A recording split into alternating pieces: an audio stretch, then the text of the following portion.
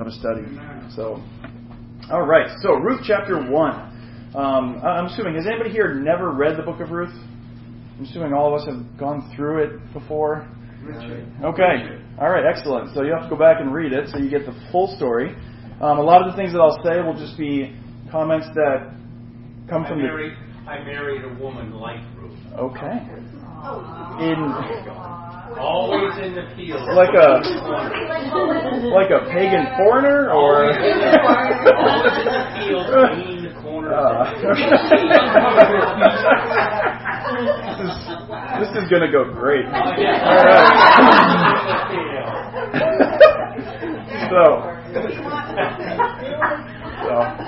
So anyway, if I make some comments that you don't understand where it's coming from, go back and reread through Ruth, and you'll see where I'm getting it from. But we'll try to read as much of it as we can. So let's start in Ruth chapter 1, verse 1. We'll read verses 1 through 5 just to lay the foundation for the book. In the days when the judges ruled, there was a famine in the land.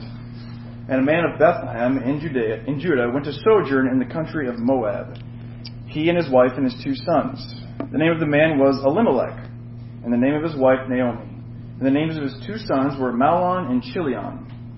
They were Ephrathites from Bethlehem in Judah. They went into the country of Moab and remained there. But Elimelech, the husband of Naomi, died, and she was left with her 2 sons. These took Moabite wives. The name of the one was Orpah, the name of the other was Ruth. They lived there about 10 years. Both Mahlon and Chilion died, so that the woman was left without her 2 sons and her husband. All right, so we're not just looking at a biographical sketch to begin the book, but rather we're learning what God is saying about this family and this time in Israel. Does anybody remember how the book of Judges ended? Beth? Everybody did what was right in their own eyes. Yes. In those days, there was no king in Israel. Everyone did what was right in his own eyes. And so we're reminded of that right when we jump into verse 1 of Ruth, right? In the days when the judges ruled. All right, so we're not in a great period in terms of faithfulness in Israel. And then we're also clued into an even more significant occurrence. There was a famine in the land. So we're getting a theological clue as to the character of the times. And they are not good. Why would God bring famine upon Israel? Judgment. Sin. Right? This is exactly what he promised in Deuteronomy at the end of the book. Right? God promised blessings upon Israel for obedience. He promised curses upon them for disobedience. And Israel is currently in the midst of a time of cursing because of their disobedience. And not only Israel as a whole, but we narrow in on this one family. We have Elimelech and his wife Naomi. And their solution to the famine is found at the end of verse 2.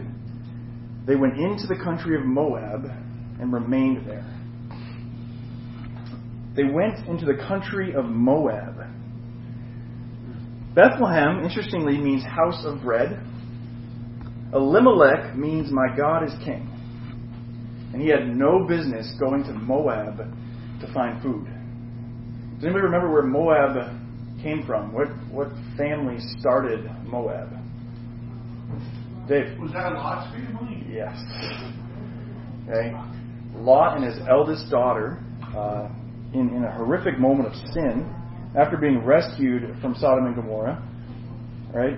She gets her father drunk and incestuously has a child. And that child's name is Moab. In Numbers 22, we find that Balak, the king of Moab, hires Balaam to curse Israel. Right, these are not friendly nations. Numbers 25, the daughters of Moab are encouraged by Balaam, right, to go into Israel and to entice them with Baal worship. And in that instance, 24,000 Israelites are killed by God's judgment. Back in Judges 3, so not very long before Ruth, Eglon, the king of Moab, enslaves Israel for 18 years. Then he's famously killed, because he's a very large man, he's famously killed by the left-handed knife of Ehud. And so the fact that they would go to Moab is a clue right off the bat as to where this family is, where Israel is, and the sin that they are all in. And it says they are not just sojourning there, right? They originally go there to sojourn, but then it says they remained there. And we find out at the end of this introduction they are there for 10 years. Right? And then we see continued judgment from God. Elimelech dies. The sons marry, again in contradiction to the commandment of God to not intermarry among the nations that you are supposed to drive out and kill. And the two sons die. Right? And so this family experiences very personally the judgment of God, to the point where Naomi is the single Israelite, the one remnant of the family left with nothing, except two daughters that she also has to now figure out how to take care of, because all of her family, her male family, has died. So she becomes a widow. Her two daughters are widows, and this is now a very difficult, hard situation. And she decides, well, upon hearing that there is now grain back in Israel, to go back. So let's jump to verse 6 and read 6 through 9. Then she arose with her daughters-in-law to return from the country of Moab, where she had heard in the fields of Moab that the Lord had visited his people and given them food. So she set out from the place where she was with her two daughters-in-law, and they went on the way to return to the land of Judah. But Naomi said to her two daughters-in-law, "Go, return, each of you, to your mother's house. May the Lord deal kindly with you, as you have dealt with the dead and with me. The Lord grant that you may find rest, each of you, in the house of her husband." And she kissed them, and they lifted up their voices and wept. So she hears there's food in Bethlehem. She decides it is an appropriate time, at least a good enough time in terms of the circumstances, to go back to Israel.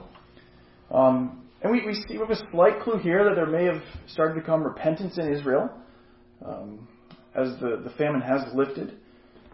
And Naomi decides it's time to go back. And so the question will be, moving forward, where is Naomi? She's really one of the main characters in this story.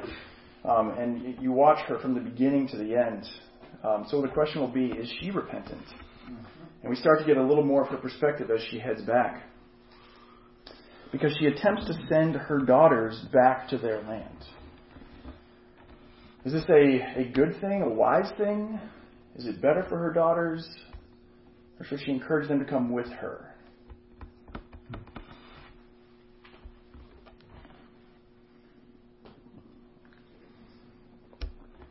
What do we think? Doesn't seem to be a wise thing. To send them back? Okay. Is she testing them? Who will go? Okay. Well, she also, they must be young, and also they would be, through their way to find another husband. Mm-hmm. She doesn't know how she's going to provide for herself when she gets there. Yeah. Practically, it makes sense. I think she's embittered, and she doesn't want her daughter-in-laws to be affected by her bitterness. So stay away from me kind of attitude. Yeah. Yeah, she's definitely bitter. We'll see that at the end of chapter 1. It's interesting. She says, let's see here.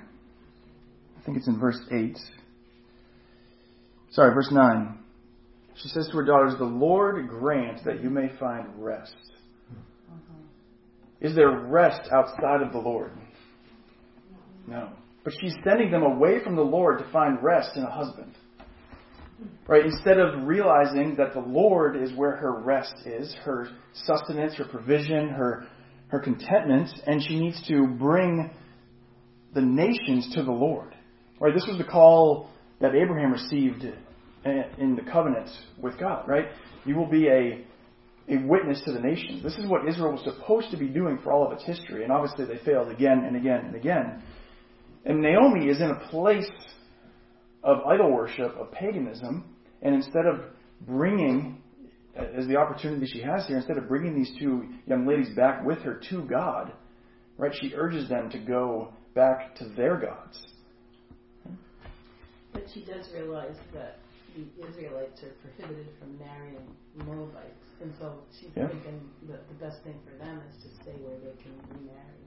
Yeah, and practically it makes sense, right?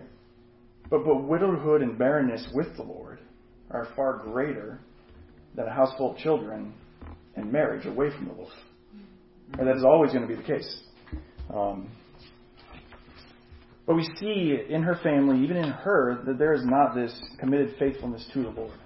That's what she's acting out of as she tries to send them back and just goes back to Israel. She's not even going back because the Lord is there. She's going back because it's home and there is now food back there.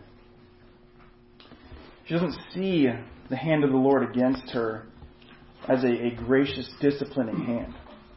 Right? She is embittered, and we'll see this as we move to the end of chapter 1.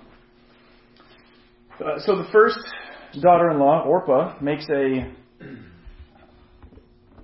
less strong desire. It expresses a less strong desire to stay with Naomi. She initially says she's going to go. Naomi continues to urge her to stay, and she eventually goes back. Ruth, however, makes a far stronger commitment, one that will not be broken. She makes the hard choice to go with Naomi. And it's a hard choice because Ruth is a Moabite going back to the land of Israel. This is not her people. This is not her gods. This is not a place where she would culturally be welcome. We see her nervousness and her fright later on in the book when she's gleaning in the field of Boaz. You can see that Boaz has to draw her near because she realizes she's on the outside. Even Naomi herself says that stay in that field because you might be assaulted in a different field. So this is not an easy decision for Ruth. But somehow, some way, God has gripped Ruth. We see this in verse 15 when what Ruth says to Naomi. This strikes me as kind of a situation similar to Rahab. You don't know, based on what happens in the book of Joshua, why Rahab believes, why she trusts the Lord. But God had gripped her, and so she was saved. And we see the similar thing happening with Ruth. God had gripped her heart. And so she says, actually starting in verse 16, to her mother-in-law Naomi, "Do not urge me to leave you or return from following you. For where you go, I will go, and where you lodge, I will lodge. Your people shall be my people, and your God, my God. Where you die, I will die, and there will I be buried. May the Lord do so to me, and more also, if anything but death parts me from you." And when Naomi saw that she was determined to go with her, she said no more. You almost ought to expect some gratefulness from Naomi, some happiness, some joy perhaps. She's silent when Ruth says this. So it's just an interesting reminder of what's going on with Naomi. But Ruth calls God her God. She uses the name of the Lord when she says, "I will stay with you. May the Lord do so to me, and more also, if anything but death parts me from you." All right, her heart has been changed, and she is committed to go back to Israel because the Lord is there. All right, and she will not be dissuaded from this. God is doing what Naomi had failed to do, what Elimelech had failed to do, right, in calling the nations to himself. Right, this is what God is doing in small part in Ruth, as God is working in her heart. Ruth is a wonderful example throughout this book, but at the end of chapter 1, we see that Naomi is still hard. She goes back to her hometown, and all the women, this is the end of verse 19, all the women said, "Is this Naomi?" And she said to them, "Do not call me Naomi, but call me Mara, for the Almighty has dealt very bitterly with me." Old Testament Bible trivia, where does Mara come from? The bitterness, where does the word come from? What story?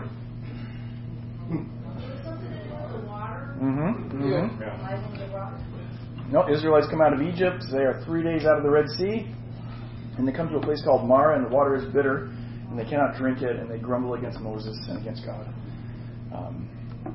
So Naomi makes a connection to that and says this is her heart towards God. Right? This is her response to what God has done in her life. Her bitterness as a result of the sin and the judgment that God brought upon her and her family. Right? She is still in a place where she is straying from the Lord in her heart. She's blaming God. And so she's back in the land, even wanting to be called somebody who is bitter. So now we have 2 poor widows in the land of Israel, and there's a lot that needs to be done in order for them to survive.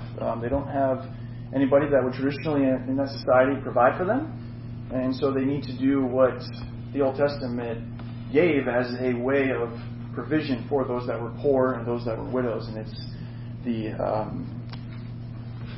method of gleaning. So going into a field and picking the leftovers from the harvest. And so that's where we start when we are in chapter 2. And chapter 2 changes the story, or there's a huge change in the story in chapter 2, because we meet somebody else, and it is a completely different person right off the bat.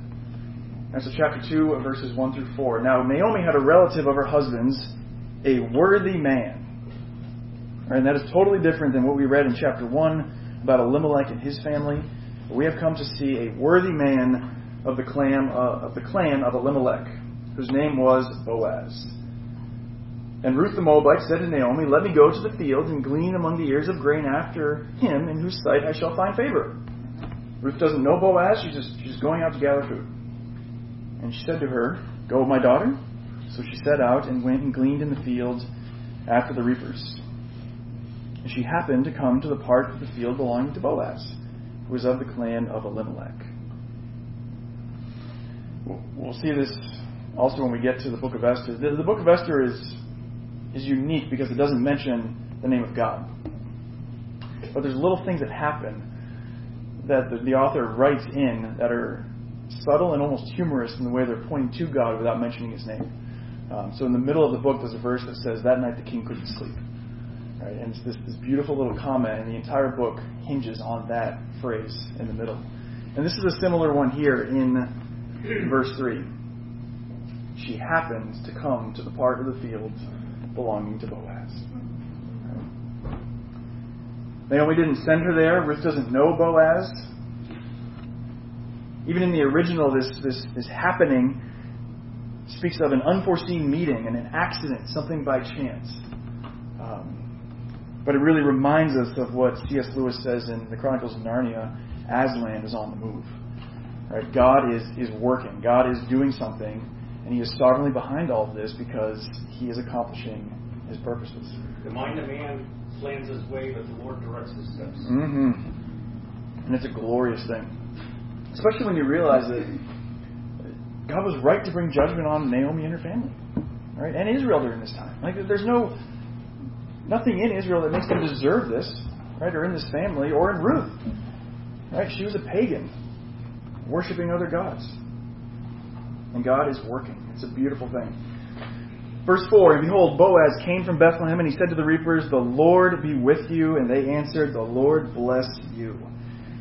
And so this is our first impression of Boaz, and it is a glorious impression of a man who loves the Lord, a man who has gone through the famine of the past year, but has stayed in Jerusalem, or stayed in Bethlehem. Right? He has stayed with the Lord's people, and he has stayed faithful to the Lord. Right? He is known as a worthy man. He greets his reapers saying, "The Lord be with you." Right? And they respond in kind. Right? This is somebody who is very different than what we just finished chapter 1 with. Mara, the one who is bitter against the Lord after great hardship. So he knows the goodness of God. He's continuing to trust in God. And this woman, this Moabite, who's going to be very recognizable because she's a very different person than an Israelite, right? She is gleaning in his field. It's hard work. It's hot work.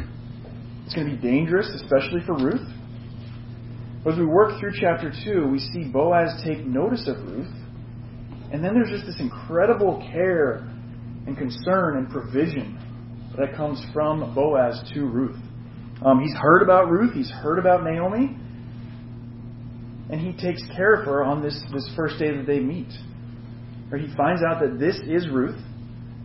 His reapers tell him. So somehow there was knowledge of her, or maybe a conversation with her. And they've allowed her to glean. Now Boaz steps in, and he tells her in verse 8 of chapter 2 to stay here. Glean in this field. Don't go to other fields. Right? He's going to watch over her and protect her and provide for her. And then he tells his reapers to pull out extra to give it to her, right? Knowing that these two widows need help. And so he is going to actively provide for her. He provides for her during lunch. When they sit down, he calls her close. Right? She wouldn't have naturally come close, but he calls her close, this foreigner. and then he gives her extra, and so there is left over. And she leaves that day from the mealtime, from the gleaning, with around 30 pounds of barley. If you measure out what she leaves with here, we're in chapter 2. I got to find where this is mentioned. Yeah, verse 17. She had about an ephah of barley. That comes right out to about 29 pounds of barley for a day of gleaning. So this wasn't just bringing a small basket of kernels home. This was a significant gleaning that they could have lived on for a decent period of time before they had to go out and get more. So this is incredible provision from Boaz to Ruth. And so let's go to the end of chapter 2 because Naomi re-enters the scene. Chapter 2, verse 19. And her mother-in-law said to her, "Where did you glean today? And where have you worked? Blessed be the man who took notice of you." So she told her mother-in-law with whom she had worked and said, "The man's name with whom I work today is Boaz." And Naomi said to her daughter-in-law, "May he be blessed by the Lord, whose kindness has not forgotten the living or the dead." Naomi also said to her, "The man is a close relative of ours, one of our redeemers." We start to see Naomi worship a little bit, right? And to recognize God's hand. We start to see some of that bitterness crack. Because she is recognizing that God's love, God's covenant faithfulness is starting to shine through. Well, realistically, it's always been there, right? She's starting to see it shine through. And it's a beautiful thing. And so she's starting to soften a little bit in her bitterness. But we do still have an issue. They are still two widows. There's no one to carry on the family line. There's no one that the property would go to in the immediate family. And so the ultimate need for Ruth and Naomi is for Ruth to be married so that the family line can continue. And Naomi notes that Boaz is one of the redeemers. Right? One of the people that was set up by law, by God, to continue a line of a family if there were no sons to carry that line on. So that's what brings us into chapter 3.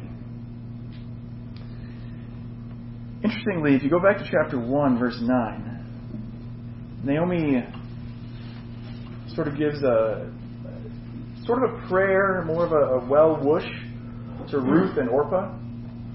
She says, "The Lord grant that you may find rest, each of you in the house of her husband." And we often find that God doesn't answer our prayers in the way we think that He should, or the way we think that it makes the most sense. But God, in His perfect sovereignty, answers prayer in the way that is most glorifying to Him and actually best for us. Right? And so, even if Naomi, in her just sorrow and her bitterness in chapter 1, was not fully meaning this, right? God is answering that prayer. Right? He is answering it for Ruth, that she will find rest in the house of a husband, in the land of Israel, right? In the covenant people of God. And it's far better than Naomi ever could have imagined. And then we come to Ruth chapter 3, which is probably the most interesting set of verses in the book. So we'll read verses 1 through 5, and you can tell me if you think this was a wise plan, a honorable plan, or not. So chapter 3, verses 1 to 5. Then Naomi, her mother-in-law, said to her, "My daughter, should I not seek rest for you, that it may be well with you? Is not Boaz our relative, with whose young woman you were? See, he is winnowing barley tonight at the threshing floor. Wash, therefore, and anoint yourself, and put on your cloak and go down to the threshing floor, but do not make yourself known to the man until he has finished eating and drinking. But when he lies down, observe the place where he lies, then go and uncover his feet and lie down, and he will tell you what to do." And she replied, "All that you say, I will do."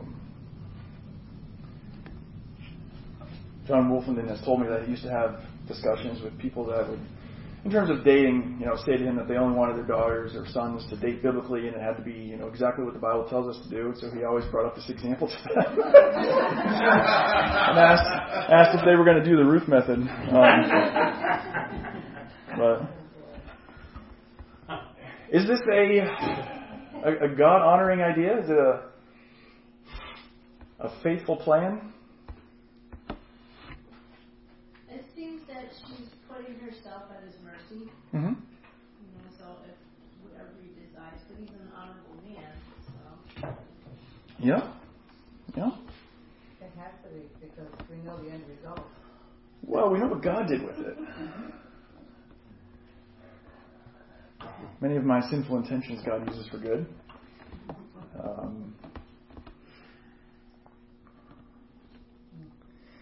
She may have been getting anxious about the situation, because at the end of chapter 2, we find that after the initial visit and the excitement of meeting Boaz, Ruth gleans until the end of the barley and the wheat harvests. So there's been a significant amount of time passed. There's been no real movement relationship-wise. Boaz is a kind, godly man who has cared for Ruth and Naomi, but nothing has gone beyond that. So maybe Naomi is feeling like she needs to make something happen. Well, it's funny because the last line of verse chapter 2, it says, and she lived with her mother-in-law. So she didn't. Yeah. Yeah, she wasn't finding anyone. There wasn't really any prospects. Certainly there is cultural things going on here. The most interesting thing I read in regards to studying this was that the language in the text is ambiguous enough where it could go one way or the other. Where it may be possible that Naomi was saying, let's just give this a go and we'll see what happens. And she may have not been opposed to something untoward happening. At the very least, the language is not clear one way or the other in how it's stated and how she says this to Ruth. There's no guarantee that she was hoping that they would get together that night and have to marry. But it's not clear enough that she was not thinking that. So at the very least, it's an interesting situation, and I think what is most helpful is to see what Ruth does and what Ruth says. Because we also see in the book of Ruth, Ruth is a woman of godly character. Right? She is somebody who has come back to Israel. She is faithful to her mother-in-law. She is working hard for her, caring for her. And she has left all of her family to be where God's people are. And that continues throughout the book, and we'll see that even in this instance with Ruth going to Boaz at night. Because her intentions are clear right from the start. Right? She is not thinking anything sinful or deceptive or enticing about this night. So starting in verse 6, it says, she went down to the threshing floor and did just as her mother-in-law had commanded her. And when Boaz had eaten and drunk and his heart was merry, he went to lie down at the end of a heap of grain. And she came softly and uncovered his feet and lay down. And at midnight the man was startled and turned over. And behold, a woman lay at his feet. And he said, who are you? And now listen to Ruth's answer, because she gives incredible clarity to what she intends. And she answered, I'm Ruth, your servant. Spread your wings, or spread your garment over your servant, for you are a redeemer. And so this request is a request of caring, of redeeming me, of essentially an audacious request that would lead to marriage, because she knows that he is one of the people that can do this. Right? And he is a good man, a godly man. She is not seeking to entice him into anything. Right? She is simply asking for him to fulfill a godly command. But it's a bold move. It's a very bold move. She's asking Boaz to act and to do something that would cost him, but it would be for her good. Right? It would be for her rescue.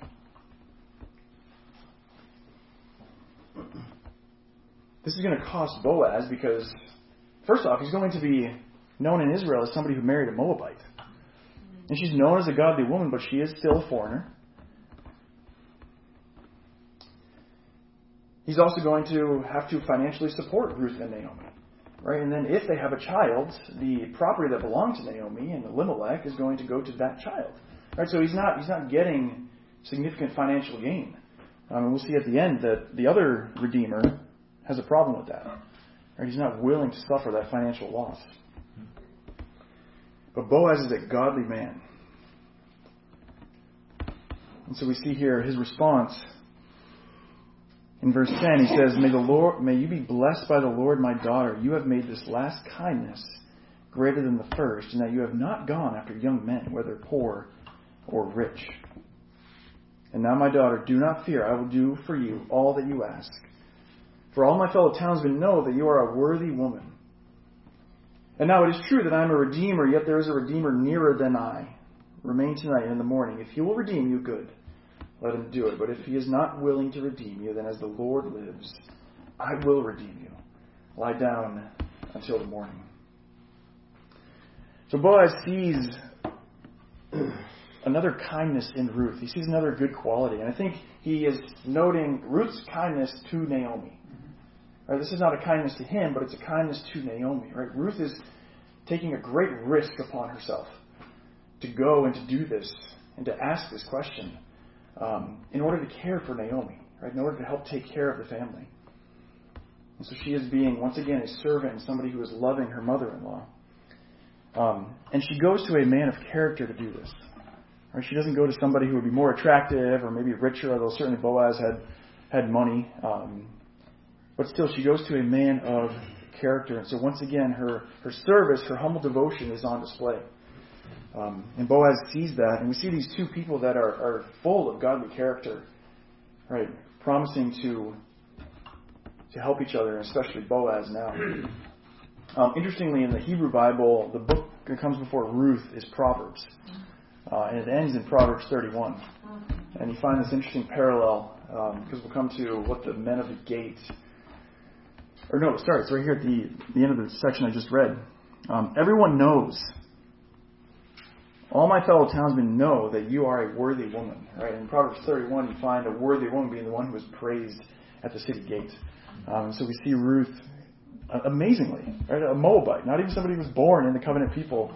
Right? Ruth being one of these people that's being connected to the woman of Proverbs 31. But again, we have a complication.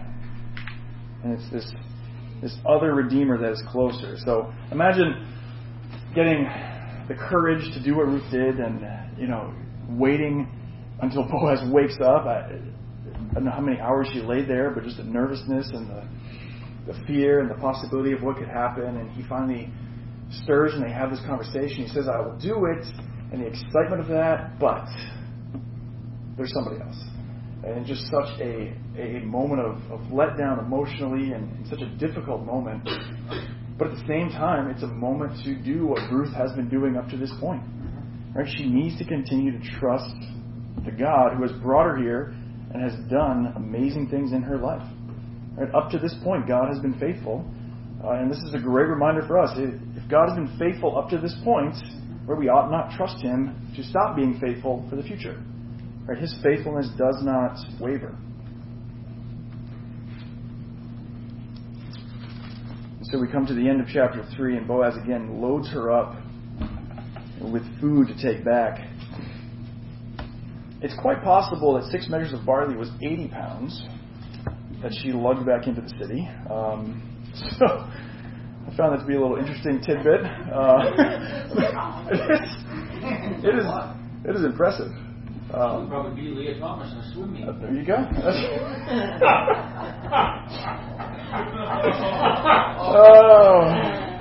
There it is. Oh my goodness. You're not wrong. But he sends her back, and this is the theme of Boaz, right? He sends her back with abundant provision, with abundant grace and kindness. And you get the reminder also that as Boaz does these little things with food, that Naomi's emptiness, right, is starting to be refilled by the Lord. Right? Her bitterness is being taken away. I think I could make the argument that the book of Ruth is possibly more about Naomi than it is about Ruth. Certainly it's about ultimately what God is doing, and we'll come to that at the end. But you see Naomi's progression through this book, right, as being something that's highlighted. And this is another moment where Boaz sends Ruth back with abundant provision, and Naomi is blessed by that. And then she says that Boaz will settle the matter today. He's a reliable and trustworthy man. If you want to debate after, so he sends her with 6 measures of barley. Right? And so if you're thinking of numbers in the Bible, that's one short of a completeness. But Boaz will, by the end of the story, give Ruth a 7th seed, as it were, right, to complete the emptiness that was lacking. And so we come to the end of Ruth chapter 4, and this is Boaz settling the matter promptly. And so he goes right to the gate of the city. He goes down and gathers around the elders. This is how business would have been transacted. And then he waits for this other redeemer to come along to the place of business. So we'll start in chapter 4, verse 3. And he said, Boaz said to the Redeemer, Naomi, who has come back from the country of Moab, is selling the parcel of land that belonged to our relative Elimelech. So I thought I would tell you of it and say, buy it in the presence of those sitting here, and in the presence of the elders of my people. If you will redeem it, redeem it. But if you will not, tell me, that I may know, for there is no one besides you to redeem it, and I come after you. And he said, I will redeem it. So Boaz leaves off a fairly significant detail here. Right? Presents this as a very positive thing to this other redeemer. I think we see some shrewdness here from Boaz, some wisdom in how he's dealing with this man, and he knows who the man is and what the man likes and what the man wants. This man is a selfish man. He likes his money. He likes his inheritance. And so Boaz just draws him in just like that. And then we have the bait and switch, as it were. He then tells the man, after the man commits to it, that there's going to be an additional something that comes with this inheritance and this money. The day you also buy the field from the hand of Naomi, you also acquire Ruth the Moabite, the widow of the dead, in order to perpetuate the name of the dead in his inheritance. And then the Redeemer said, I cannot redeem it for myself, lest I impair my own inheritance. Take my right of redemption yourself, for I cannot redeem it. Man. He's selfish, right? He's covetous. But he's honest about it. He's honest about it. Such a positive attribute. In one sense, you got Jesus' discussion with the young rich man. And here's the promise of redemption. Yes. But I don't want to give away my goods. Yeah. You take it yourself. Yeah. Giving it to someone else. In one sense, he also symbolizes Israel's whole frame of mind. Yeah. You take, O Gentiles, the Redeemer. We don't want him to be like what we like in our own self-righteousness. Whoever would save his life will lose it. Right? Whoever would lose his life for my sake will find it. Right? This is what we're seeing play out in this man. And it's not even that Ruth is unattractive, like she is known as a quality woman of character, a faithful, godly woman. But that man, this second Redeemer, does not love those things. Right? He does not love somebody who is faithful to the Lord because he is not faithful to the Lord. Right? He does not love the things of God. And so he will not do the right thing that he would have been commanded to do by the Old Testament, right? To perpetuate the name of a relative because the husband died and there was no children. And so, interestingly, he is trying to protect his future, keep his inheritance, make sure that his family prospers. But who is this man? Do we know anything about him? Do we know his name? What do we know about Boaz? He loves the Lord. What do we know about him in terms of perpetuating his name? His family line leads to Christ. His family line leads to Christ. He's the great-grandfather of David, the father of Jesus. Right? Like we have... This man, Ian Duguid in his commentary says, by trying to protect his future, Mr. So-and-so would remain forever nameless. Right? He's written out, he's not even mentioned here by name, very significantly because he's trying to preserve himself and his name. Boaz is not. Right? Boaz is trying to honor the Lord and do that which is right. And Boaz's name is written forever in the history books as one who honored God, and we have no idea who this man was. You ever think about the significance of God giving us new names in heaven? And the significance of that in terms of God remembering us with a new name forever compared to the names that He forgets from the world? Yeah. I haven't thought about that, but that's good. Yeah.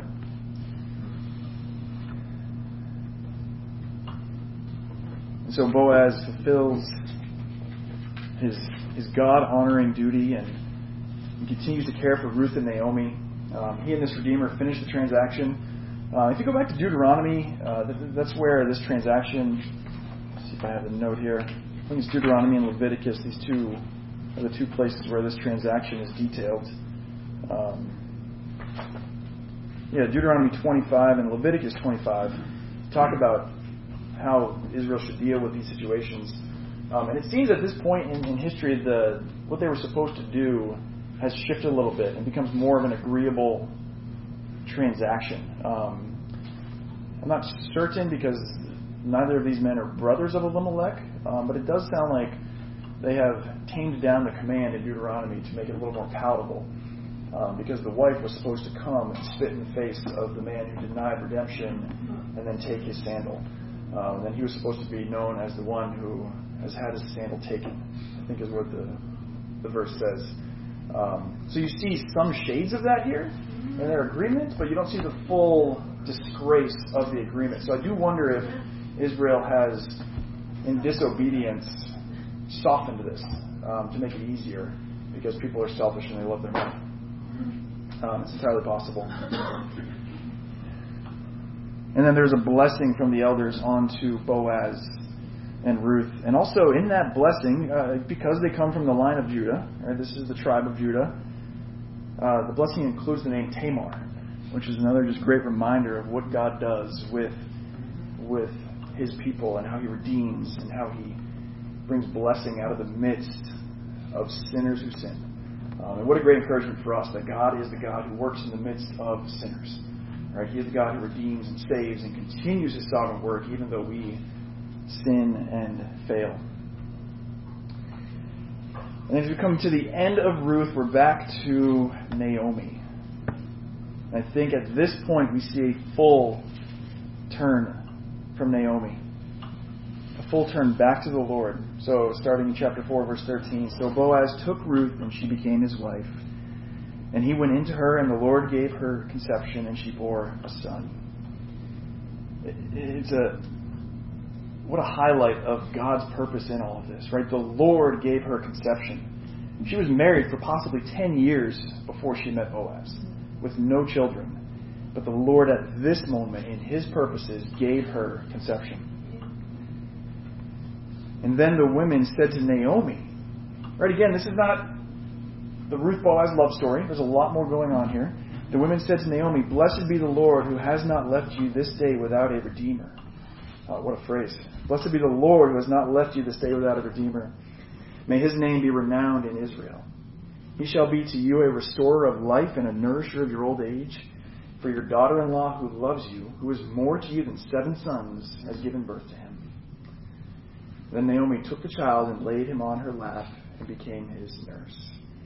And the women of the neighborhood gave him a name, saying, "A son has been born to Naomi." And they named him Obed. Obed, which means servant of God or worshiper. And I think in a clear connection to what has happened in Naomi's heart. Right? She has been changed from the beginning of this story to a worshiper, once again, of God. And she is now holding regularly this little baby that will remind her forever of what God has done. And so then it finishes in what we all know, the genealogy that is so famous. He was the father of Jesse and the father of David. Now these are the generations of Perez. Perez fathered Hezron. Hezron fathered Ram. Ram fathered Amminadab. Amminadab fathered Nahshon. Nahshon fathered Salmon. Salmon fathered Boaz. Boaz fathered Obed. Obed fathered Jesse. And Jesse fathered David. It's interesting. The Davidic line had to go through Boaz. Right? So he could have married a Jewish woman who was faithful to the Lord, and this genealogy at the end of Ruth would have been the same. And Jesus' genealogy would have been unbroken. It would have continued as it should have, from Judah all the way through David down to Jesus. Ruth, in terms of who she is, right, in terms of where she comes from as a family, is not essential to the line of David. Right? The genealogy doesn't have to pass through her. It only has to pass through Boaz. So why does God do this? Why does he go to all of these lengths to bring this woman in? Because he works in ways we don't expect. Yeah. And he wants to include those who are not included. Yeah. Yeah. He works in ways we don't expect, and he wants to include those that are not included. Yeah. A multitude from every nation. Amen. Amen. Right? God is doing what Israel did not do, bringing in the nations.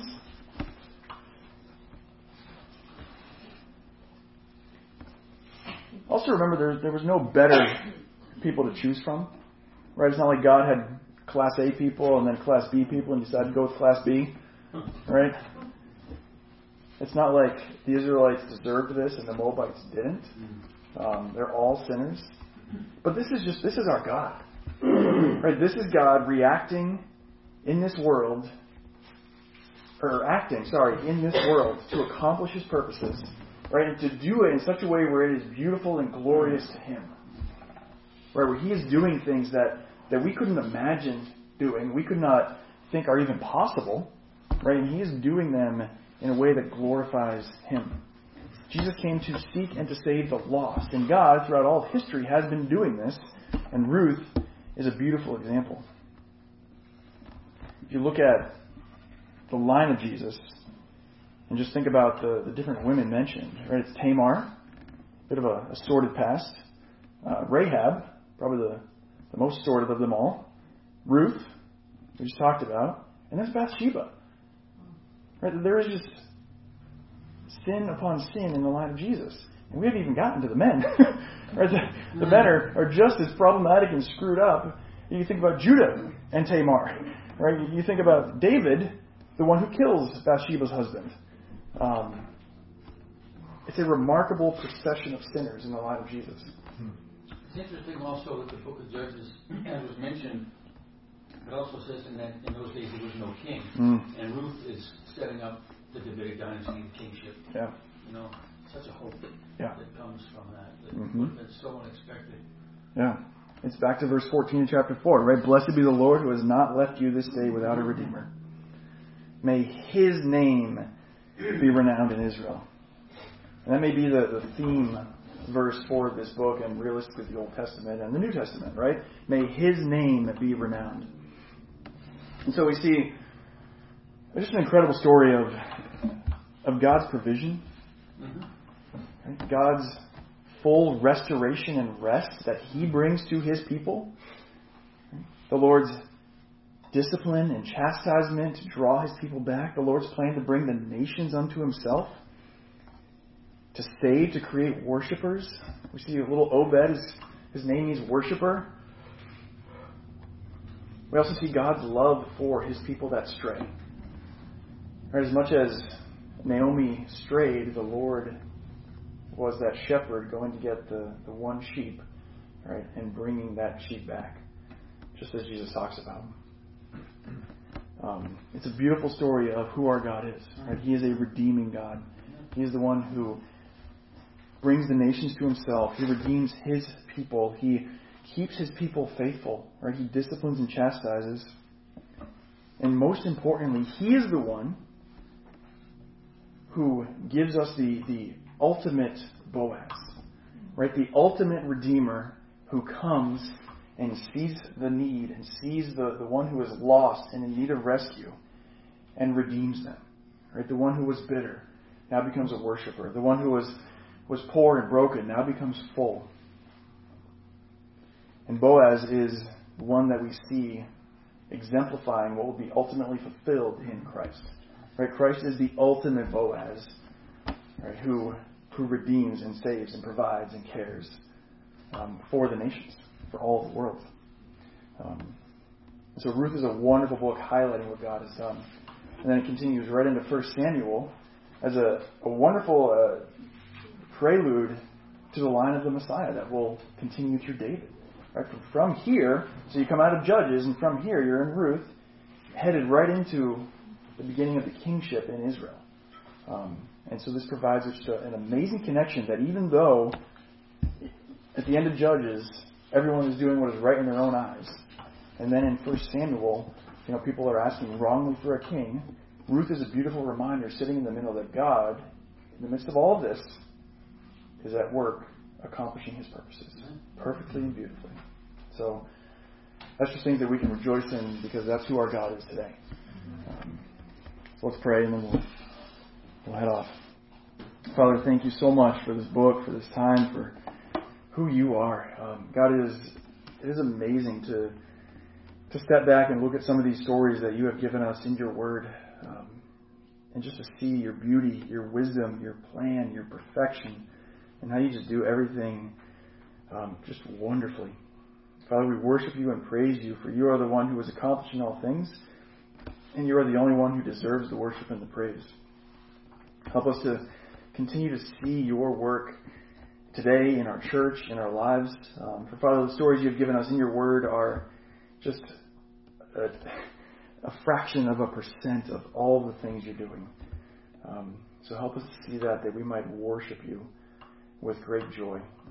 Father, help us to do that with our church family today as we gather, and we thank you for this time. In the name of Christ. Amen. Thanks, Seth.